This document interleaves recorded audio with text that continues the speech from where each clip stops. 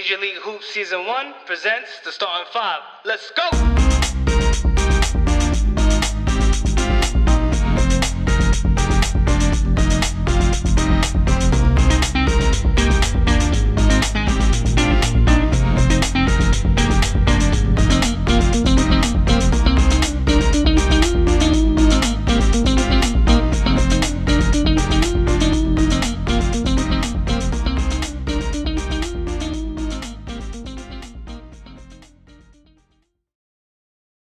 Good morning, good afternoon, and good evening. Welcome to the first really season, I guess, starting five and the bench. I was going to do just a starting five, but you know, we didn't really do a proper starting five on the bench last time, so why not do it now?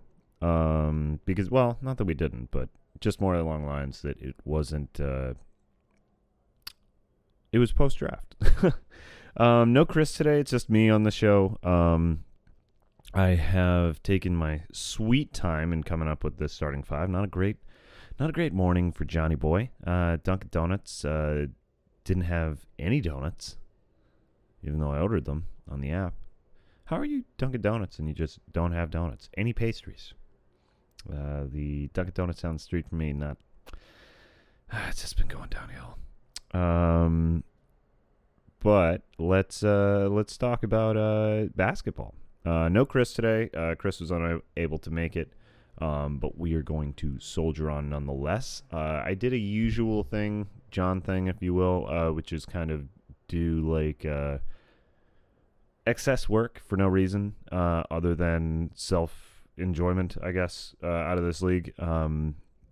Which is I took all of the numbers from everybody, all of the stats for the week, and I actually went through on each matchup, counted how many games each team played, like how many players played a game on each team, and I compiled a list of the average numbers per game. Last year I did this per minute basis, but per minute basis is kind of stupid because you're still streaming guys anyways. And, you know, if we counted per minutes, then I would have already won because Rob Williams is a god at per minute. But let's just dive right into it. So coming in at number 12, I had Jimmy. No one really played more than 3 games on his team. No one really played 3 games, actually, on his team. And he had a couple of unlucky streams. Norm Powell going down when he was having a really, you know, pretty great game, actually, up until that point. Coupled with, like, an atrocious, like, free throw and assist, free throw percentage and assist really kind of did him in. I expect Jimmy to really be better. I think it was just a string of bad luck. And I would, probably see him on the on here before the season's out. Coming in at number 11, I have Justin. Justin fell... He kind of got a lot of, I should say, like a lot of this was because of the trade that he made with Chris involving Zion, right? I mean, he traded 2 of his starters in Nickeil Alexander-Walker and John Collins for somebody who's going to be on his bench, or somebody who's going to be on his IR for the time being, which means that you're going to have to, you know, make up for that with waiver wire guys, making up John Collins and Nickeil Alexander-Walker numbers. And Nickeil Alexander-Walker has been going off. It's just not going to translate well, and you know, you kind of saw that with his numbers throughout the week. You know, I mean, he averaged 12.69 points per game. He only started 26 games. Jimmy started 25. 12.69 points per game, 0.61 blocks, 1.19 steals, which is actually pretty good. And the blocks are kind of mediocre. But when it gets really kind of dicey is the fact that he only had 0.846 three-pointers made per game. You know, that's just not going to cut it for you. It's not going to boost up your adjusted field goal percentage, which was at 42.86%. And yeah, so you're gonna lose games out of that way. So I'm sure that he's gonna bounce back. It's just kind of feeling the pain of some guys who just weren't really cutting it, like Fred VanVleet, for example. He just looked remarkably mediocre this week. But that's kind of Fred VanVleet's MO, in my opinion. But I'm not going to talk about Fred VanVleet for like 50 minutes on here. Number 10, I had myself. Look, I had a couple of bad things, like, Garland not playing and Jaylen Brown going down, and then having like a mediocre game from Jaylen Brown after a really good game. But the truth of the matter is, Joe Harris, Jordan Poole, Devontae Graham, they look remarkably underwhelming and kind of overshadow how good Bob Williams has been in these first couple of games. I had a couple of good streams with Cam Reddish and DeAndre Melton. Somebody else I streamed in there. I think it was like Seth Curry or something, maybe. I had a couple good streams, kept it close with Chris, but at the end I just wasn't able to really make up the ground I lost. Hopefully I can figure out a way to turn it around, but we'll see. It's going to be tough to make a climb out of the bottom here. So, yeah, out of the bottom. Yeah, it's week 1. Boo. But I don't like the way the numbers are faring for me right now. Number 9, I had Pete. It was mostly bad luck. That he tied. I mean, he tied. The rest of the people on here either tied or kind of won, except for one person. And that's gonna be like the nuke take that everybody's gonna give me crap for. Pete had mostly bad luck. But D'Angelo Russell and Conley really need to play better. Seth Curry, I think, is a fantastic ad, especially with Ben Simmons kind of playing this weird Ben Simmons mind game here. And yeah, I mean, he still has Dame Lillard, Anthony Davis, and was able to get a tie with the team that is actually the next team that I have on here. The next team that I have on here coming in at number 8, I have Noel. Just rename your team Kevin Durant instead of Team Richards. That's literally what his team was. I give Noel a lot of credit for cutting Reggie Jackson after drafting him. Especially with like one of the, I think it was like the third to last round, third to last round. When you use a pick on a guy like that, like you kind of, sometimes people feel really attached and like, oh well, I got to make the most of this. But Noel really kind of turned the page pretty quickly and was like, no, you know what, it's not going to happen with him. I can't waste time, and I think it really helped him kind of get this tie right here. Great free throw percentage this week from Noel with 81.71. That's actually the highest in the league.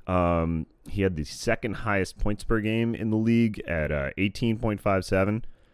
The only team that was higher was actually Chef Curry with a pot, 18.68. And yeah, I think it's going to be a tough team to beat this year, Noel's team.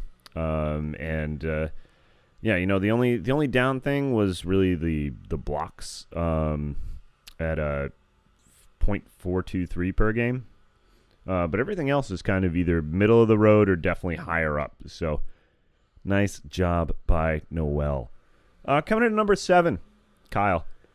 Losing losing Drew Holiday.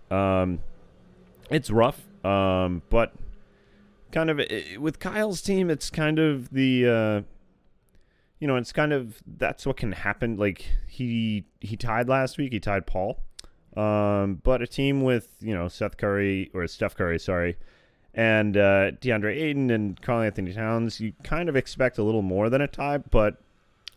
And even with the outstanding play really from Miles Turner, Mo Bamba was a great ad. It's going to be kind of, how do I put this? If you have a lot of centers and the other pieces here are not big scorers necessarily, like Duncan Robinson and Robert Covington, then it's going to be kind of, like I said, it's going to be kind of middle of the road, and you're kind of you're going to rely on those shooting percentages to take it up to the next notch for you. But if these guys aren't really hitting their shots and everything, it's going to be a little bit difficult. And that's kind of what happened with Kyle this week. He actually had the second lowest free throw percentage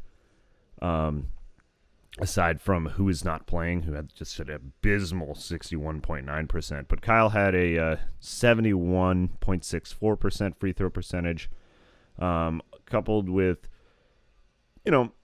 some of the, like the lowest, I think the third lowest points per game at 15.28. The steals weren't necessarily that great, which is kind of surprising because Kyle usually has pretty good defensive stats, but actually the lowest steals in the league with 0.75 steals per game.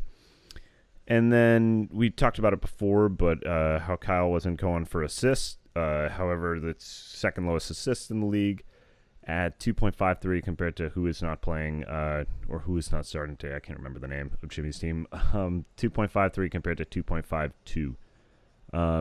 And then also the rebounds weren't what you'd expect from that many centers. Like, even if those other centers played, Kyle was still averaging 6.32 rebounds per game. And if you're looking at the other ones, you have Chris, 6.34, Hypebeast, 7.46, Ian, 7.31, even who is not playing, 7.24. So it's still really kind of middle of the road for rebounds, even though having that many centers. And I understand, like, some of them you can't start, but it's just a little weird. So yeah, I mean, I expect Kyle to maybe make a deal and ship one of them off, whether it's Bamba or Mitchell Robinson or Ayton. Or even Miles Turner, because he has a whole slew of them, but the other positions are lacking remarkably. However, it's Kyle, so when you have Kyle Anthony Towns and Stephen Curry, you're going to probably compete.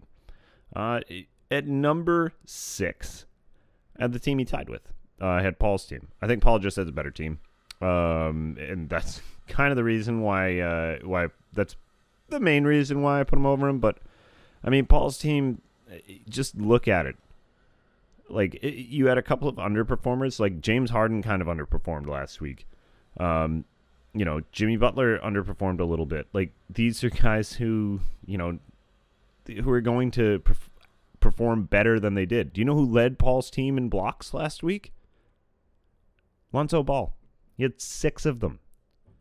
So, I mean, I think that, you couple that with Nurkic. Kemba Walker, I think, is dead. I honestly, this might be a nuke take for some people, but I don't see any use in rostering Kemba Walker. I think he's droppable. I don't think that those flashes are going to be worth your time. I think if he gets injured, I think that it could be even more disastrous to then just be down that player. I'd rather just stream guys and look at matchups and see what I can do. Or if somebody is really interested in him, do a 2-for-1. Malik Beasley, I don't know what happened. I guess now that he's coming off the bench, he's just not shooting anymore. That's kind of rough for Paul.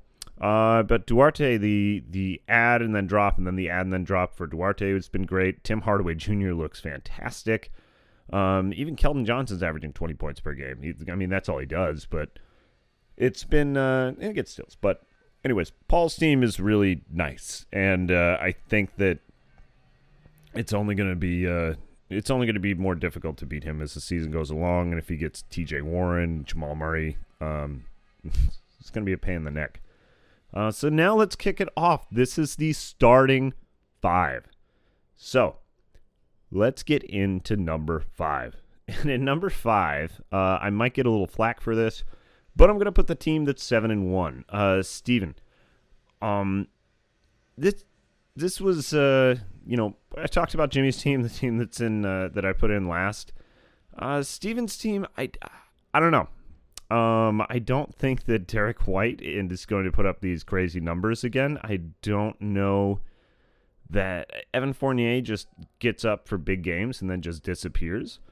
But that being said, Steven's been an animal on the wire. And that's kind of why he was able to win big. That coupled with Sabonis and Zach LaVine don't hurt.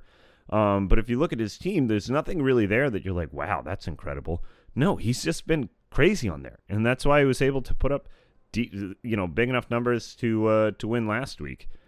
However, that being said, if we're looking at all of the numbers as a whole here, Steven only averaged 15.0 points per game, 0.58 blocks, 1.2 steals, which is okay, 3.58 assists again, which is pretty good. It's kind of like maybe top 5.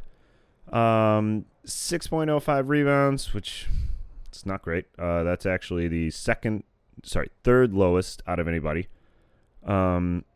And 1.35 three-pointers, which is, again, towards the lower half. 75% free throw, again, lower half.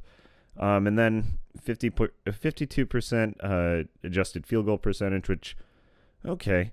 But the thing is that it doesn't matter because Steven started the most guys out of anybody in this league. He had 34 games played. The next closest was Chris and I, tied at 32. So when you're playing nearly 10 games more than your opponent, those counting stats are going to matter. And I think that's why his team, I don't think the numbers on a per-game basis are going to translate and make you think, oh, well, this is going to be, this team isn't that good or anything. It's going to be the sheer volume that he's able to get out of the streams and kind of plan things out. So, Steven, congrats on, not being able to make the draft and then being in first week 1. Coming in at number 4, I have Ian. Ian with a nice win last week. This is, Giannis and Luka. That's what it is. Over Team Fleming. Fleming, like I said, we already talked about Justin's team.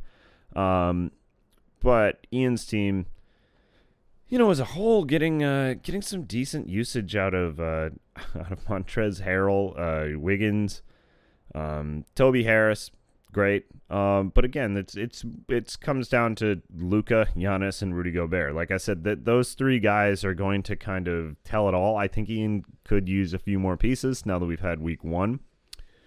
Clearly, my rankings didn't mean anything after the draft. Nor should they, but I think Ian might need a few more pieces to really make a statement. I don't know if it's dealing somebody for a couple of supporting roles. I don't know if Ian feels comfortable about that, but for the time being, great team, great win. So I would expect, and like a team with Giannis and Luka is going to be in the top 5 probably all season. So it's going to be difficult to beat Ian, barring, knock on wood, any injury. Coming in at number 3. Now this is this is where you guys are going to this is maybe the most aggressive ranking I have ever made in all of the times that I have recorded this show.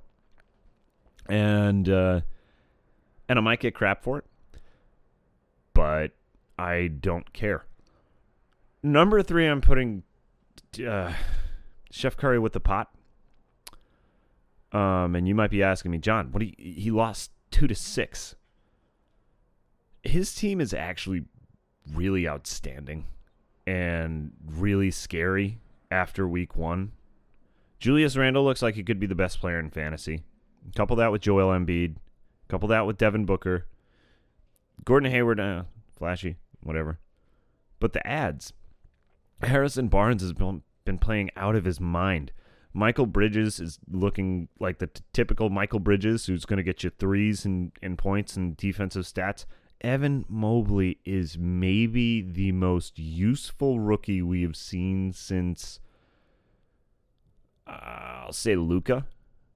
Not disrespect to, LaMelo last year and Anthony Edwards, but from a pure fantasy standpoint, Evan Mobley looks ridiculous.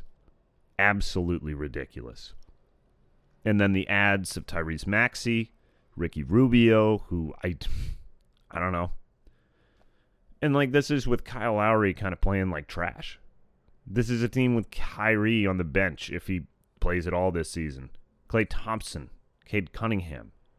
These are other pieces for a team that's already up there. And you may be thinking, John, what? It's still, again, they lost 2-6. Okay, let's go to the stats. Okay? 80% from free throw, which is top 4. 2.04 from 3, which is top 5. 18.68 points per game on only 25 games. That's the least amount of games that was played out of any team. It was tied with Jimmy. 18.6 points per game. Still averaged 25 games, 467 points. He was able to get out. 1 block per game. He had 25 blocks in 25 games. He's averaging 1 block per game. The steals are up there, 0.92. Not too bad. That's definitely in the upper half. The assists are most certainly there. The rebounds could do a little bit better. 3-pointers, they're up there to compete. So yeah, I think this is a very, very good team that was up against another very, very good team. But I think that it's just outstanding depth, and it's going to be a very, very, very tough team to beat, and that's why I have Avery at the number 3 spot. Number 2, I have the man who beat me, the man who, wheeling and dealing. And I'll say it, ja. Let me see, ja.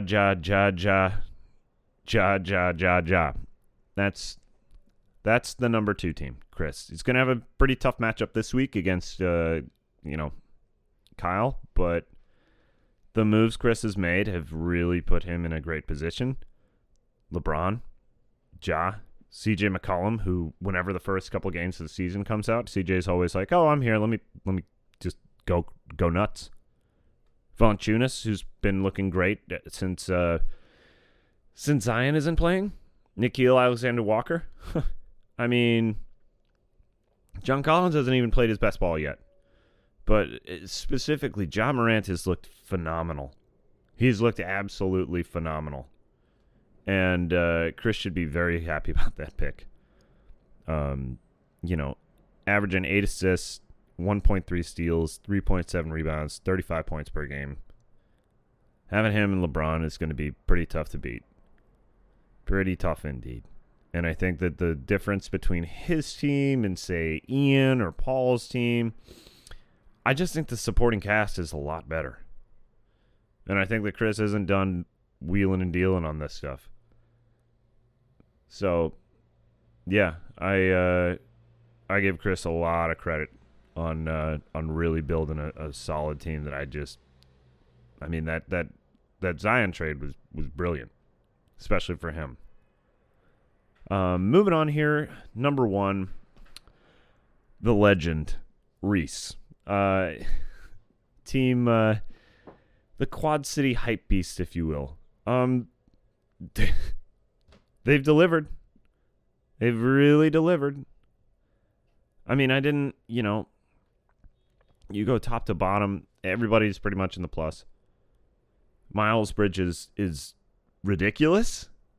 Did anyone see this? I mean, clearly Reese did. I think I even have him on a couple teams, but like this is stupid. 2.7 steals, 25 points per game, 8 rebounds, 2.7 3-pointers. Let's go to the free throw percentage, mind you. He's shooting 93.8% from free throw. And it's not like he's averaging, it's not like he's not getting to the line. He's getting to the line 5.3 times per game. And the adjusted field goal percentage is in the 600s. Miles Bridges is unreal right now. I don't know if it's sustainable, but it's definitely unreal. Tyler Hero, this was kind of what we were all wondering about, when we were like, oh yeah, this is what I was talking about. I'm like, I think people just kind of forgot he existed, acting like he just had a terrible year last year or something when he didn't. Acting like Victor Oladipo is going to take his job. He's not. Tyler Hero looks outstanding. Bam, obviously missing out on the steals right there, but he's still doing his thing. This team is built. Michael Porter Jr. hasn't even gotten started yet. Anthony Edwards looks phenomenal. This team is scary. And that's why I have them in first right now. At least for the time being. That is going to do it for the starting five and the bench. Thank you all for a very, very competitive week 1. I'm looking forward to week 2. I'm looking forward to week 3, 4, 5, 6, however many, even into the postseason. It's going to be a great year. Really, really some great competitiveness early on. Great adds and drops. Love the activity. I hope if you, even if you don't, if you're able to just check your team, at least, once a week at the beginning of the week, set the roster and stuff like that. I did see a couple guys on people's benches that may have made a little bit of a difference, but we're not going to get into that right now. Have a great week, everyone. I will be back with Chris on probably Thursday or Wednesday. We'll see about that. But yeah, have fun. Got the trade block up and running on the Discord. Oh, and please, please, please, please, please, vote on the poll on the league page. I am not going to take it down until I get all the votes. Right now, it's next season, should we allow teams to not have 2 keepers or make it mandatory every team keeps 2 players? Right now, I'm not voting in this, but it looks like we're going to keep the way it is right now. 3 votes, allow teams to not have 2 keepers. That has 3 votes. So right now that's in the lead, and looks like we might have that going. So anyways, take care, everybody. Have a great week, and I will catch you on the next time we do this. Take care.